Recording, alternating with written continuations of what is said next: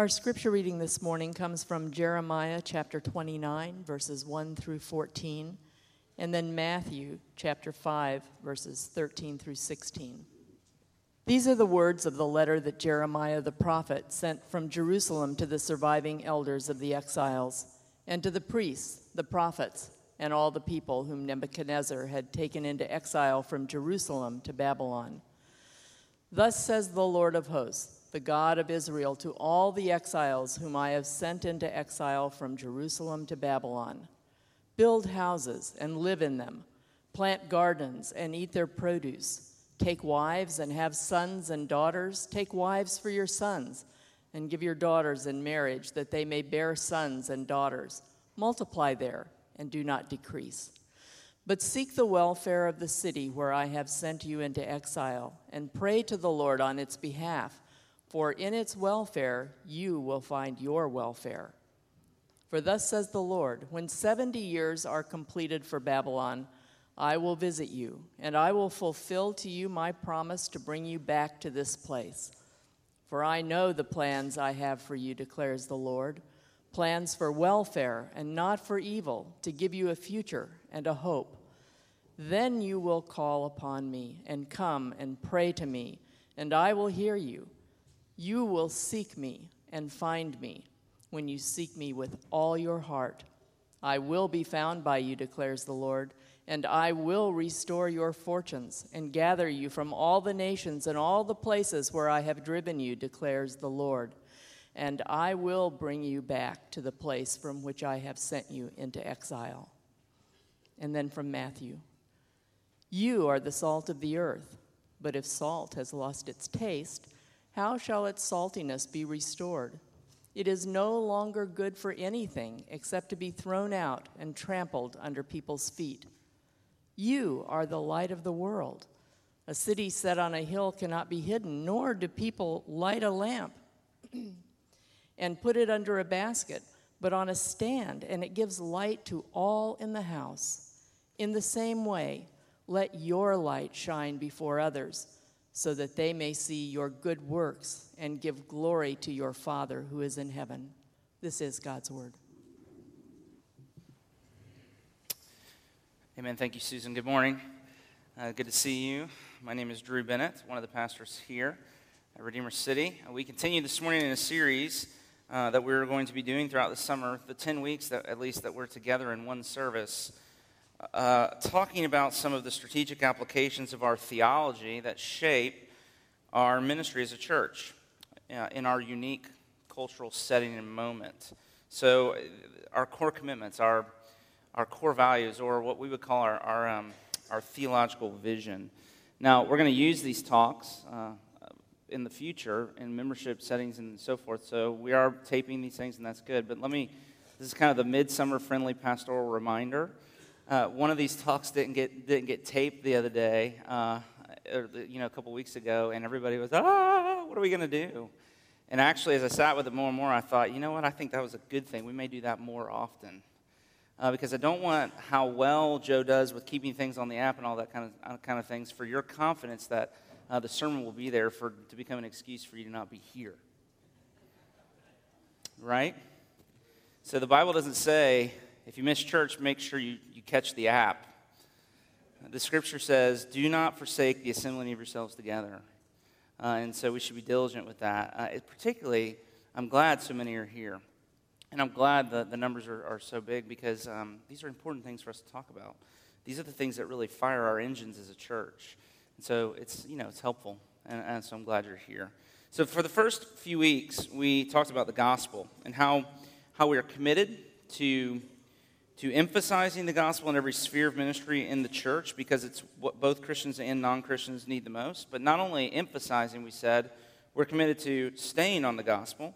And then for the last couple of weeks, we've been talking about some of the outcomes of gospel ministry, friendship and humility and these sorts of things. Now, this morning, we're going to kind of shift gears. We're going to turn our attention for the next couple of weeks. We're going to talk about what we feel like is our call to the city that we've been called to and put in by God. Now, in months before we planted Redeemer, So this is 2008. Jonathan and I were meeting together to plan and pray. And one day we went for a walk around the downtown area of Winter Haven. We met at the public library for a time, and we would have lunch down there, and then we walked around. We got caught one day peeking in the window of the Ritz Theater because it had always been a dream of mine to hold a worship service there. We thought, maybe even that could be a place that we could meet for worship. I saw Raiders of the Lost Ark as a kid in the Ritz. Right? Think about that. I'm pretty sure with rats kind of climbing down the banisters and that sort of thing, but it was a very, very vivid memory of mine. That's the first of those movies, by the way, just in case. By God's grace, we have now had 2 Christmas Eve services there. So isn't that a neat thing? That for years I dreamed of that, and we were able to do that. So Jonathan and I were poking around, and at the time, the offices for Main Street Winter Haven were there in the lobby, and so the lady who was the executive director, she saw us kind of like, gawking in her window at her desk. She came outside. She said, "Can I help you?" And so we told her, we're planting a new church here in Winter Haven, and we'd like to meet in the downtown area. And she kind of put her hand up and kind of stopped us in mid-sentence as we were talking about these things. And she said, I don't like that idea at all. We were kind of taken aback. What do you mean? She quickly began to say, I'm all for you planting a church. And then she began to tell us all of the great locations that we might plant a church that were as far away from the downtown area as she could think to put us. It was really striking. And it was pretty obvious that she was against the idea of us being downtown. And so we began to ask her, well, tell us more about that. Why is it that you would be so opposed, and you think the business leaders and so forth down here would be so opposed to us being down here? And she began to explain why. And as she began to explain why, we began to realize that the people who really loved Winter Haven and who wanted to see it grow and flourish commercially, economically, civically, and so forth, and this is Christians and non-Christians I'm talking about, these people, they saw the churches, and particularly churches in downtown area, as hindrances and not a help to the goals that they had for the city. It was really, really shocking. They come to view the churches as a foe and not a friend to all the economic development and so forth that they were really hoping would see. And she told one story that's always stuck with me. Now, I have to warn you, this is secondhand. It may be urban legend, okay? This could be the stuff of urban legend, but the point remains. The point remains. This is the story she told us. She said, there's a small restaurant which had been operating without a liquor license down in the downtown area because there's a code on the books in the city that prevents alcohol from being sold within 500 feet of a church. And there was a church nearby. Well, this church began a renovation project, and the plans called for the front doors of the church to kind of be moved around the corner and so forth, which on the books somehow officially put the church outside of the 500-foot ordinance. So you can imagine the glee of the restaurant owner who now can apply for his liquor license, which would be profitable for his business. Well, when this church heard that their plans were going to allow this to happen to this restaurant, they went back to the architect, spent thousands of dollars to figure out how to rearrange their plans to get the doors back within the 500 feet to keep that little restaurant from being able to sell alcohol. Again, urban legend, maybe. We're not here to name names or anything like that. But I want you to see the lessons there, isn't it? The people with a heart for the city saw the churches, because of things like that, as opposed on moral grounds to the economic expansion of the city, and particularly the downtown area. I want to say that's a problem. That's a problem. So when we started Redeemer, we sent invitations to all of our friends. And on the invitation, if those of you who are in the core group, if you remember what we did on the invitation, we just wrote, our goal is not a great church. Our goal is a great city. We wanted to plant a church with a city vision because we believe that the church exists. You see that there in your outline in the introduction? The church exists for the city, not the city for the church. That the church should be a blessing. It should give itself away to contribute to the flourishing of the city, and not just spiritually. And too often what's happened is that the church has become parasitic, trying to suck resources out of its host to increase its own life and vigor. We wanted to plant a church that had the spiritual, economic, social, civic, and so forth flourishing of Winter Haven as its goal, to be the kind of church that that if we were to close our doors, to be this kind of church that if we were to, for whatever reason, have to close our doors, the city would weep because we'd become so important, so central, and so strategic to its life. So one of the things I noticed as we were planning Redeemer, whenever I would, I'm from here. I graduated Winter Haven High School. I'm probably getting old enough to where I shouldn't tell you what year that was because it becomes embarrassing at some point. But I graduated Winter Haven High School in the 90s. And every now and then, back in those days, I would come across people that I went to high school with, and it was striking to me that the very first thing they did when I would meet them, and I hadn't seen them for years or whatever, is the very first part of the conversation is that they would always feel like they had to apologize or explain why they still lived here. Has anybody else experienced this? I mean, the very first thing. The very first thing. Well, they would come up with something. And so there's a general sense in that if you were really important, that you're really somebody, you would have moved on. If you're still here in this place after 10 years of high school, then what's wrong with you? You've settled. And so I'm on a personal mission to give people permission to love living here. I love living here. Lord willing, I will live here and minister here for the rest of my life. That's my goal anyway. We actually believe the gospel. See, this is what we're going to talk about, that the gospel compels us towards this kind of ownership and investment over a long period of time in one place. So, for example, the first chapter of the book of Nehemiah in the Old Testament, Nehemiah is confronted with the news that the walls of Jerusalem have been broken down and the city is in peril, and he begins to weep. And when they ask him, why are you so upset? Why are you weeping? He says, the city of my father's graves lies in ruins. He says, that's my city. I have a history there. I have people there. And so just so you know where I'm coming from, this is Winter Haven. This is Winter Haven for me. This is the city of my father's graves, literally. Generations of my people are buried here. My whole life has been spent here. And so that should make sense of why we want to talk about this. Now, I realize, let me just say this before we get into this. I realize not all of you live in Winter Haven. Not all of you love Winter Haven the way I do. This is my city. It may not be yours. So listen, dream of this for whatever place is your place.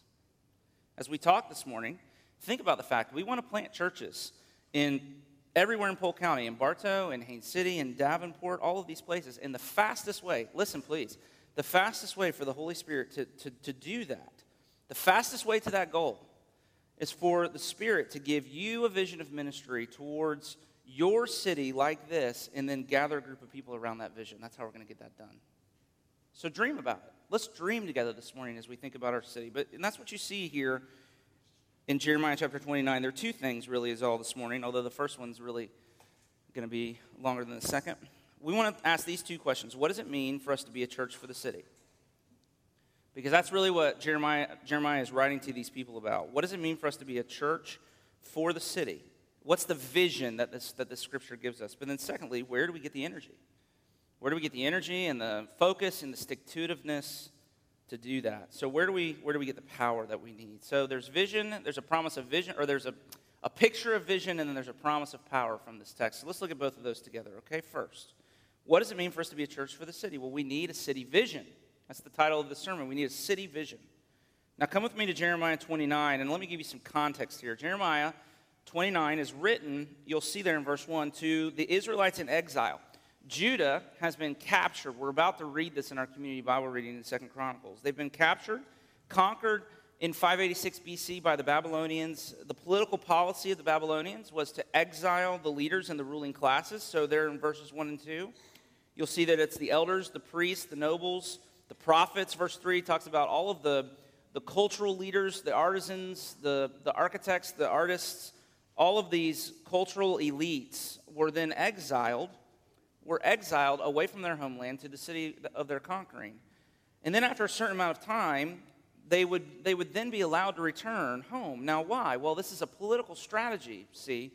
The Babylonians were hoping to get them out of their homeland, put them in their city, assimilate them into their culture, so that within a generation or two, they would lose their distinctive religious beliefs and cultural identity, and therefore, when they sent them back to their homeland, there would be no resisting the military and political aims of Babylon. It was a very, very common strategy. Now, the Israelites knew this. So what we're told here is that when they got to Babylon, they settled on the outskirts of the city at the Kebar Canal. They were trying to resist this cultural assimilation and live apart from the wicked pagan nation that they had been taken to against their will. So in chapter 28 of Jeremiah, some of their prophets encouraged this strategy. Hananiah, for example, who the Bible very clearly calls a false prophet, he said, listen, it's only going to be 2 years. 2 years, this is Jeremiah 28:3. 2 years, and God's going to come and bring you back. So don't settle down. Don't get too comfortable. It's only a couple of years, and we're going home. So let's just kind of hang out here until the Lord comes, and then we'll head back home. But in Jeremiah 29, Jeremiah, the true prophet of the Lord, prompted by the Lord, writes a letter here to the exiles in Babylon. And here's what he says. He says it's not going to be 2 years. Look there in verse 10. He says, rather, it's going to be 70 years. 70 years, and then God will bring you home. 70 years. So for us, that's about the time of the ending of World War II. So, to today, if you just get a picture of that. 70 years, and God will bring you home. But in the meantime, he gives them words for how they should act during their stay there. Okay? And here's why this is so important. It's important for us because the Bible, it says this is a letter written to exiles in Babylon. But here's what I want you to see about you and I. The Bible calls us exiles too. James 1:1. In his letter to the Philippians, Paul tells us that our true citizenship is in heaven. So we live, many of us, in Winter Haven or Lake Wales or Bartow, but those places are not our home. Our home is in heaven.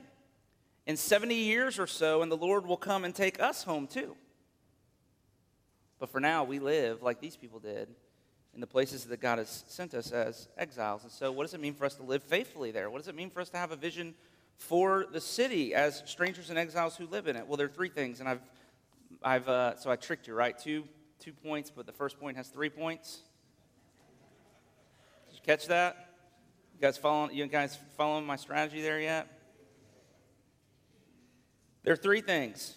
And the first thing Jeremiah tells them to do is he says, first, I want you to live intentionally. I want you to live, work, and play intentionally in the city that God has sent you to.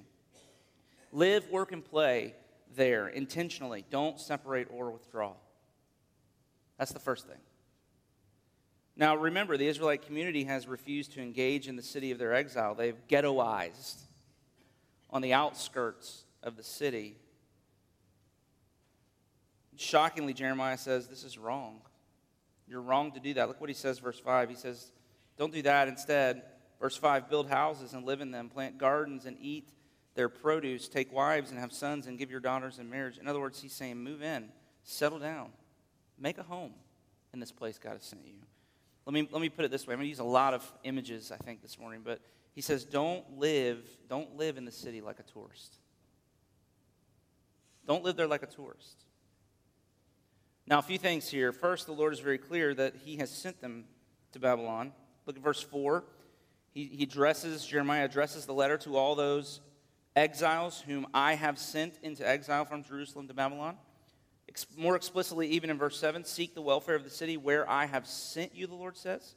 And so they were there by divine purpose and divine appointment. Now, this is very important for us. Wherever you are, you are not there by accident. I'm finding myself less and less at home in my culture these days. Anybody with me?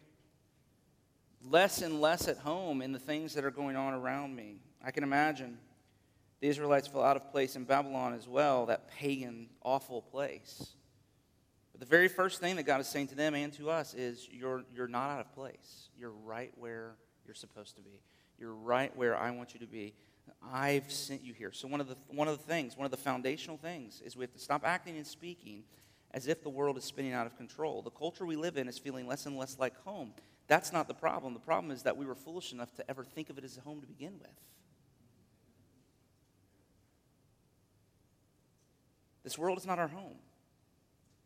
But we are right where God wants us. That's the doctrine of sentness. So wherever you are, God sent you there. If you live in Winter Haven, God has sent you there. If you live somewhere else, he sent you there. He may move you sometime in the future, but while you're here, as long as you're here, until he moves you, he wants you to dream about being here, not to dream of some other place. He doesn't want you to wait to start living until you get to that other place Wherever you are, whatever job you have, whatever neighborhood you live in, all of these things, dream of being there, because to always be looking for greener grass is what the Bible calls discontent. It's a sin. There's an old book written by Puritan Jeremiah Burroughs that is probably, I hesitate to say this, but probably top 5 books of my entire life that has most changed my life, and it's called The Rare Jewel of Christian Contentment. And in the book, Jeremiah Burroughs, he says that the cause of such anxiety and discontentment in people is that they're always looking for a change of circumstances because they don't necessarily like where they are. And so he says the way to find peace, contentment, joy, purpose, meaning, all of those kinds of things is hardly ever that you need a change of circumstance. The real way to find those things, to find peace and joy and contentment and meaning and purpose is to do the work of your circumstances. That's his words.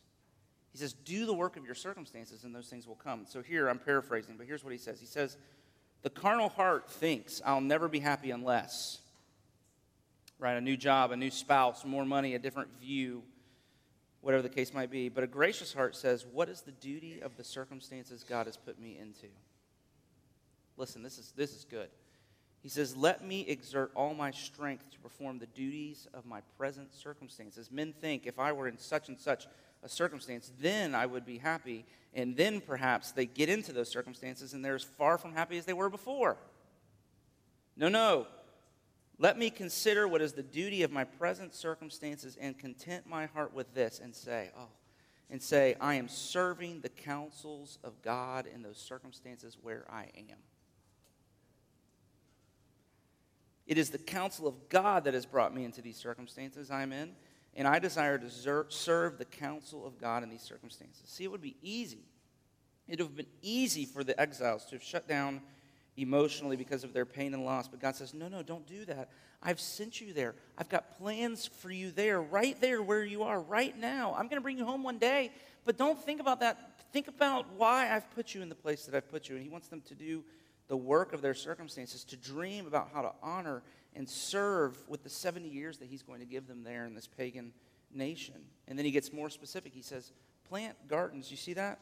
Buy houses. In other words, don't just be there. Invest. Invest in the long term. Invest. Buy a house. It's not a good financial decision, right, to buy a house if you're going to move in 2 years. But if you're not going to move for 70, buy a house. Invest your life wherever you are. Wherever you are, God may move you someday, but wherever you are until he does, put down roots.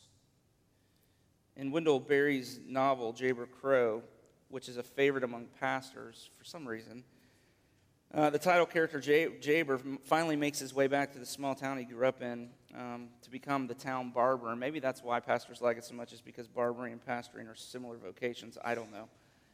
And for the next 35 years,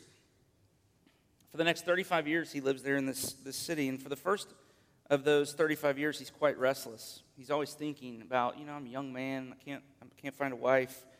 And he's thinking about moving to a bigger city with better prospects. But eventually something begins to change in his heart. And he decides to invest. And here's what he says. These words have just always kind of captured me. He says, what decided me, I think, was that I could no longer imagine a life for myself beyond Port William. That's the name of the city. I thought, I will have to share in the fate of this place. Whatever happens to Port William must happen to me. I mean, he invested his life. He said, I'm going to be here. Whatever happens to this place is what happens to me. It really struck me because it's how I feel about this city, and it's how I feel about you.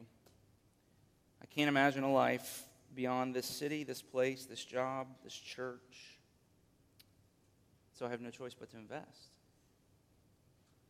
And so as the world around us becomes more and more secular, more and more opposed and hostile to our faith as Christians, you know, don't you, that the temptation for us will be to want to withdraw, to ghettoize, to create little Christian bubbles that keep the world out there.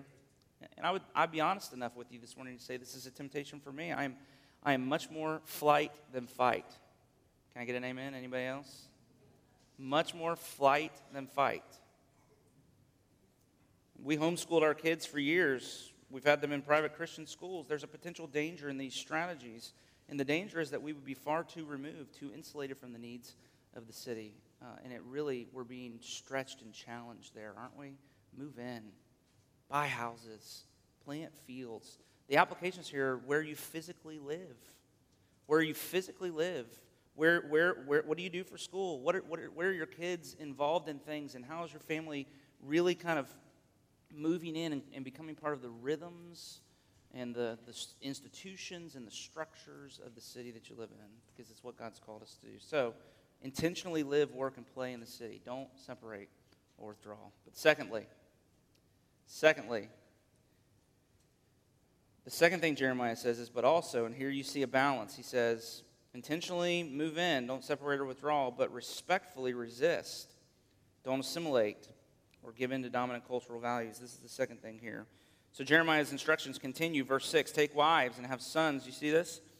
Take wives for your sons and give your daughters in marriage that they may bear sons and daughters and multiply there, but do not decrease. And the commentator said that last part there is a specific meaning. God is saying, live in the city, don't withdraw, but don't let it consume you.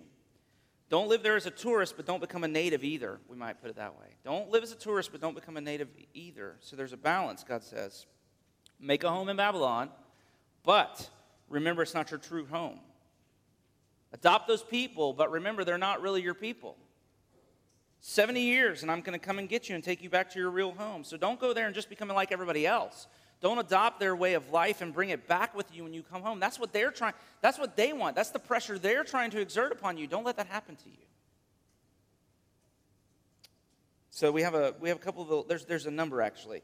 There's a number of images and metaphors in the Bible that help us understand what it looks like to live like this in the world. So let me just kind of go through a few of those for a few minutes. You have this image of ambassador in the Scriptures. We are ambassadors for Christ. And of course, a U.S. ambassador is an American citizen who lives in a foreign country representing the political interests of this country of America. That's a hard job, isn't it? You ever thought about that? How hard would it be to have to be bilingual? You have to speak the language of the country where you've been sent to serve, but you have to be completely fluent in language and culture in that place, and yet you're there to represent the values and interests of a different country. So an ambassador runs in the political circles of the country he serves in, but always as an outsider.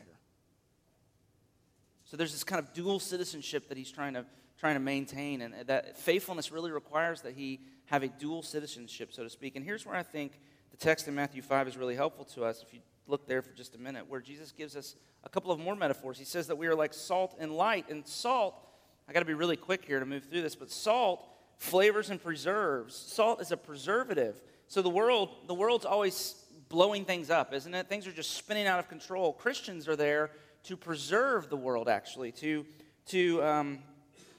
disarm hostility through forgiveness, and to not always be getting upset and shooting off and ranting on social media and contributing to kind of this atomic bomb that seems to be, percolating in our society. We're to be salt that allows for there to be, we're to be actually the thing that allows for civil discourse and for there to be kind of a insulation of peace and forgiveness and all these kinds of things to make the conversations that we need to be having in our culture possible. But we're light. We're light there too. Salt and light. And light in the Bible refers to truth. And so we're people that have been put in strategic places to speak the truth in love because we live from a different story and from a different truth. And so we're to be a counterculture within the culture. We're to be a city within every city that shines out in the darkness. Alien and strangers. Of course, aliens. We're called aliens. I mean, what does that word even mean? If you're an alien, what's true of you? Alien, you're weird. I mean, if you were walking down the street and you met an alien, how would you know they're an alien? In the cartoons, they have little, pokey things coming out of the top of their heads. Right? Somebody who looks, okay, you're not from around here, are you? That's an alien. Strangers, we're called to be strangers. What word is inside that word stranger? What's a stranger? Someone who's strange. You see this? This is what salt and light means, and this is what the Scripture calls us. That we are this is the southern nice way. In 2 Peter, you're a peculiar people. Right? Bless their hearts. They're real peculiar. That's just a nice way of saying you're weird. You're strange. A city on a hill. That's what that metaphor means. Now, of course, on the one hand, the danger is to withdraw. That's the danger in the first part. But the danger here is accommodation or enculturation. The danger here is that we would lose this distinctive identity and story, and we would no longer look to the world as any different from the world itself. I heard one author say it this way, that the church is not meant to, Christians are not meant to be a mirror that reflects back to the culture they live in, its own values and priorities. Christians should be a window that gives somebody a view into a whole other way of living. We're a window, not a mirror. We're a window, not a mirror. Now let me give you an example of what accommodation or enculturation might look like. This language, and here I'm going to get in trouble, so please don't be mad at me. I don't like when people are mad at me, but I feel like this is a good application for today. This language of a city on a hill was co-opted by Ronald Reagan and other political conservative politicians, and I guess liberals as well, to describe the sense of America's destiny and the plan of God on the world stage. And this really was a mistake. It's created a lot of confusion. America is not the light of the world, the city on the hill, shining out in an otherwise dark world.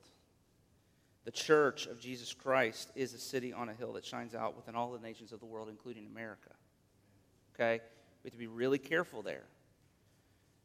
This is what makes celebrating the 4th of July, this is when we would typically do this, so tricky. So all over the city, probably there are churches that are doing patriotic things and so forth, and we don't, obviously, and that may be confusing and strange, so I thought I probably should explain that a little bit. We don't fly American flags in our sanctuary because while we love our country, please hear me, and while we're grateful to God for the way He has blessed us and the freedoms that we enjoy that are really unparalleled in the history of the world, and we are grateful for the men and the women who have fought and died to protect those freedoms. While all of those things are true, still, our ultimate allegiance as people of faith is to another country and to another kingdom. Our true citizenship is in heaven, and that means that when it comes down to it, we pledge ultimate allegiance to something other than the American flag and the story and the values that it stands for. It's not a popular thing to say. Please don't be mad at me. Come and talk to me about that. But the reason it feels so yucky, why am I so hesitant, and why does it feel so yucky to say something like that? And the reason it feels so yucky, and the reason I've got to say this morning, is because the American church has become too assimilated into American culture. Many Americans and opportunistic politicians adopt language that seems to describe America's history as the continuation of the biblical story up through modern times. Our language often weds piety with patriotism, when in truth, true piety always involves a hint of critique and resistance, at least according to Jeremiah 29. Our churches are far too ready to celebrate America. That's a dangerous thing because it can mean that our faith has been eroded. It's subtle, but we have to be really careful. See, the problem everybody in Christian circles seems to be trying to solve is how can Christianity be more relevant to the world that we live in now? Can I just say that's not the problem? The gospel is not relevant because it satisfies our cultural appetites. It is relevant in its difference. It's relevant in its subversion. And it's when Christians stand out in stark contrast from the darkness around them that they shine most brilliantly. So we have to fight hard to keep this balance. What the Scripture says to us is, it says live among the pagans, live among pagans, live among people who don't share your faith. Befriend them, have relationships with them. Let your light shine before men in the presence. Live publicly in front of people, but as a peculiar people and a holy nation full of beautiful works that glorify God. So, intentionally live, work, and play in the city. Don't separate or withdraw, but respectfully resist. Don't be assimilated. Don't give in to dominant cultural values. And to the extent that we're faithful, what will happen here is we will experience both praise and enthusiasm and misunderstanding and caution.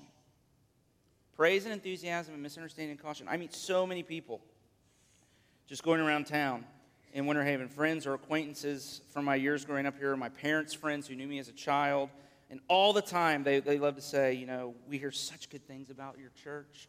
Or they say, you're doing such a great job. They love to say, your mom would be so proud.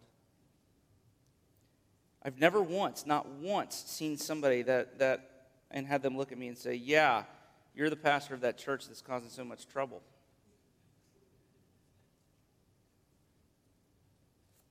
Now, they may feel that way, but they don't say it to me.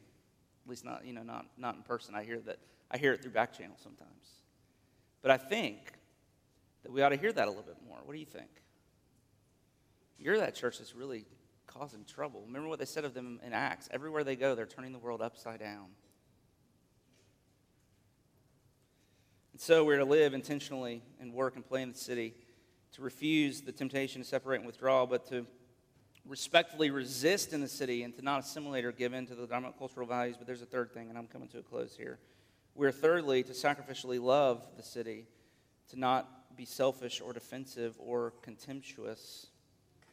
You see here in verse 7, Jeremiah says, "Seek the welfare of the city where I have sent you," the Lord's writing to the people.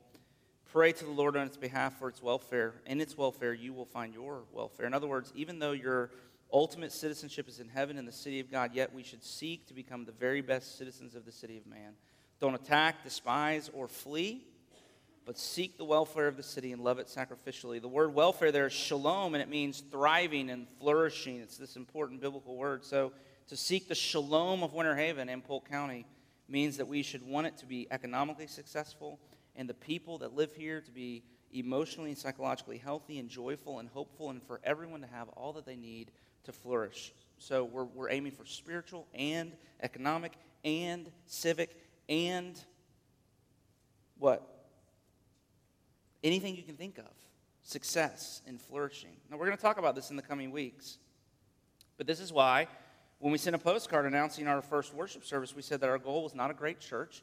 It was to have a great city. It's why when we pray in our services, like Jonathan did just a minute ago, we don't pray just for our church, and we typically don't even just pray for other churches or the churches. We pray for civic leaders, for the different departments in our local government, for our law enforcement officers. And this is also why we strongly believe that the goal of ministry is not to get you to come here for what happens here, but to get you out there, because God means for the church to be a community of people radically committed to the good of their city as a whole, who use their talents, their connections, their resources, and their wealth sacrificially, not just to see the church itself flourish, but for the good of the whole city, and particularly for the broken parts of the city where there's a need for justice.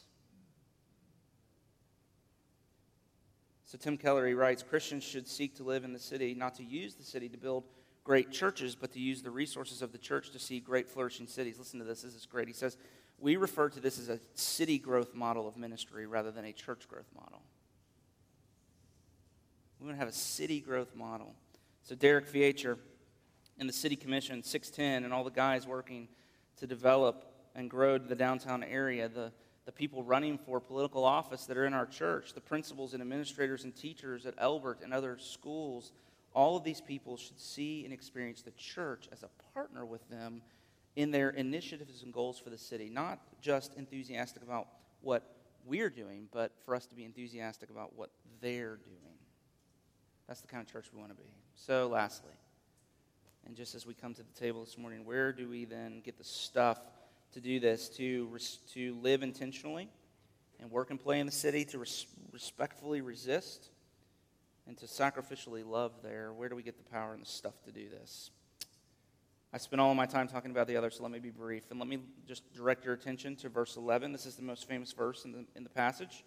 For I know the plans I have for you, declares the Lord, plans for welfare and not for evil, to give you a future and a hope. So where do we find the stuff that we need to sacrificially seek the welfare of our city? Well, it's found in knowing that God is absolutely committed to your welfare, to our welfare. He has plans for your welfare. Do you see that? Jeremiah says, whatever's happening in your life right now, no matter how painful it might feel, God is executing a plan, and the end will be good, not evil. Should I say that again? Whatever's happening right now, no matter how painful it might feel at the moment, God is executing a plan, and the end of that plan will be good, not evil. There is a future and a hope.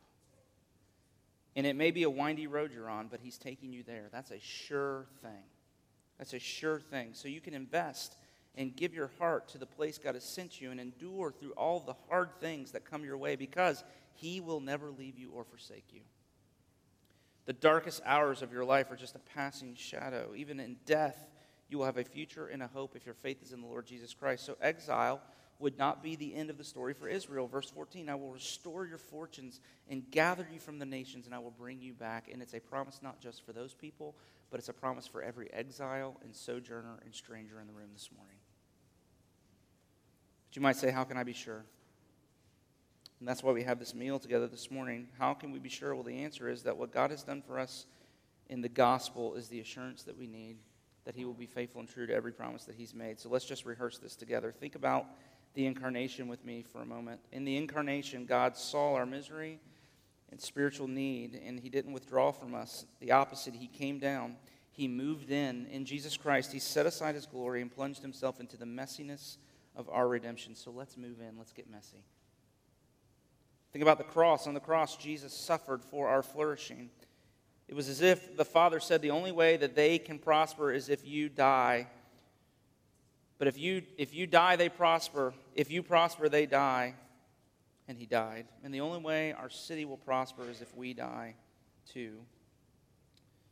And then, of course, think of the resurrection. In the resurrection, Jesus has inaugurated the future and the hope that Jeremiah here in verse 11 promises. In his death and resurrection, he has become the cornerstone of a heavenly city, our true home, a city that has foundations. In other words, it's a sure thing, whose designer and builder is God. So we have a city. We have a home. So we don't have to use all of our money and resources and connections to try to make a home for ourselves here. We can give it all away and live as exiles and strangers, living intentionally, resisting respectfully, loving sacrificially as we wander the wilderness of this world, with the hope that is ours, that one day he will come and take us home. Let's pray. So, Father, as we come to the table this morning, we thank you. The Scripture talks about you providing for us a banquet in the wilderness. And so this is our banquet table in the wilderness that you have called us to wander through. And so we give you thanks for how richly you provide for us, where we are prone to doubt that, to wonder or to worry about how much you love us or how well you might provide for us. May the abundance of this meal that is set before us this morning silence every doubt, every accusation of our heart against you. Lord Jesus, may you massage into our hearts this morning the faith that we need to live. And it's hard. It's hard what you called your people to here and what you call us to, but give us the faith and the courage and the stuff that we need to live that way so that you might be glorified in us, we pray in Jesus' name. Amen. Those are good. That's a good song to end on a morning like this morning. That we have been called to take all that God has given to us in Christ. We are the mediators of that to the world. And so, if you're here and you're not a Christian, I thought about this. You know, what you get to see over the next few weeks, I think, as we talk about these things, it's kind of we're having like a family meeting. You know what I mean? This is like the church having a family meeting to say, guys, this is really what we're about. And so, if you're here and you're not a Christian, you wonder. I hope part of what you can hear as we talk about these things is that we're repenting of where we've been unfaithful to what the Bible's called us to, where we've represented a gospel, as we sang a little while ago, that is not a gospel, where we have really failed to follow the commands of the Lord Jesus, and where we're trying to repent so that the gospel that means so much to us, that we can convey its beauty to you as well. That's our hope. And so God sends you. He sends you to live sacrificially, to resist respectfully, to live intentionally, and to give generously and sacrificially to the city that he's called you to. The promise is that you do not go alone, but that it's his generosity that sends you in generosity. It's his intentionality towards you that makes you intentional. Right? Amen? And that's the words of this benediction. So receive these words. May the Lord bless you and keep you. May the Lord make his face shine upon you, be gracious to you. May the Lord turn his face towards you and give you his peace, both now and forevermore. Amen. Go in his peace.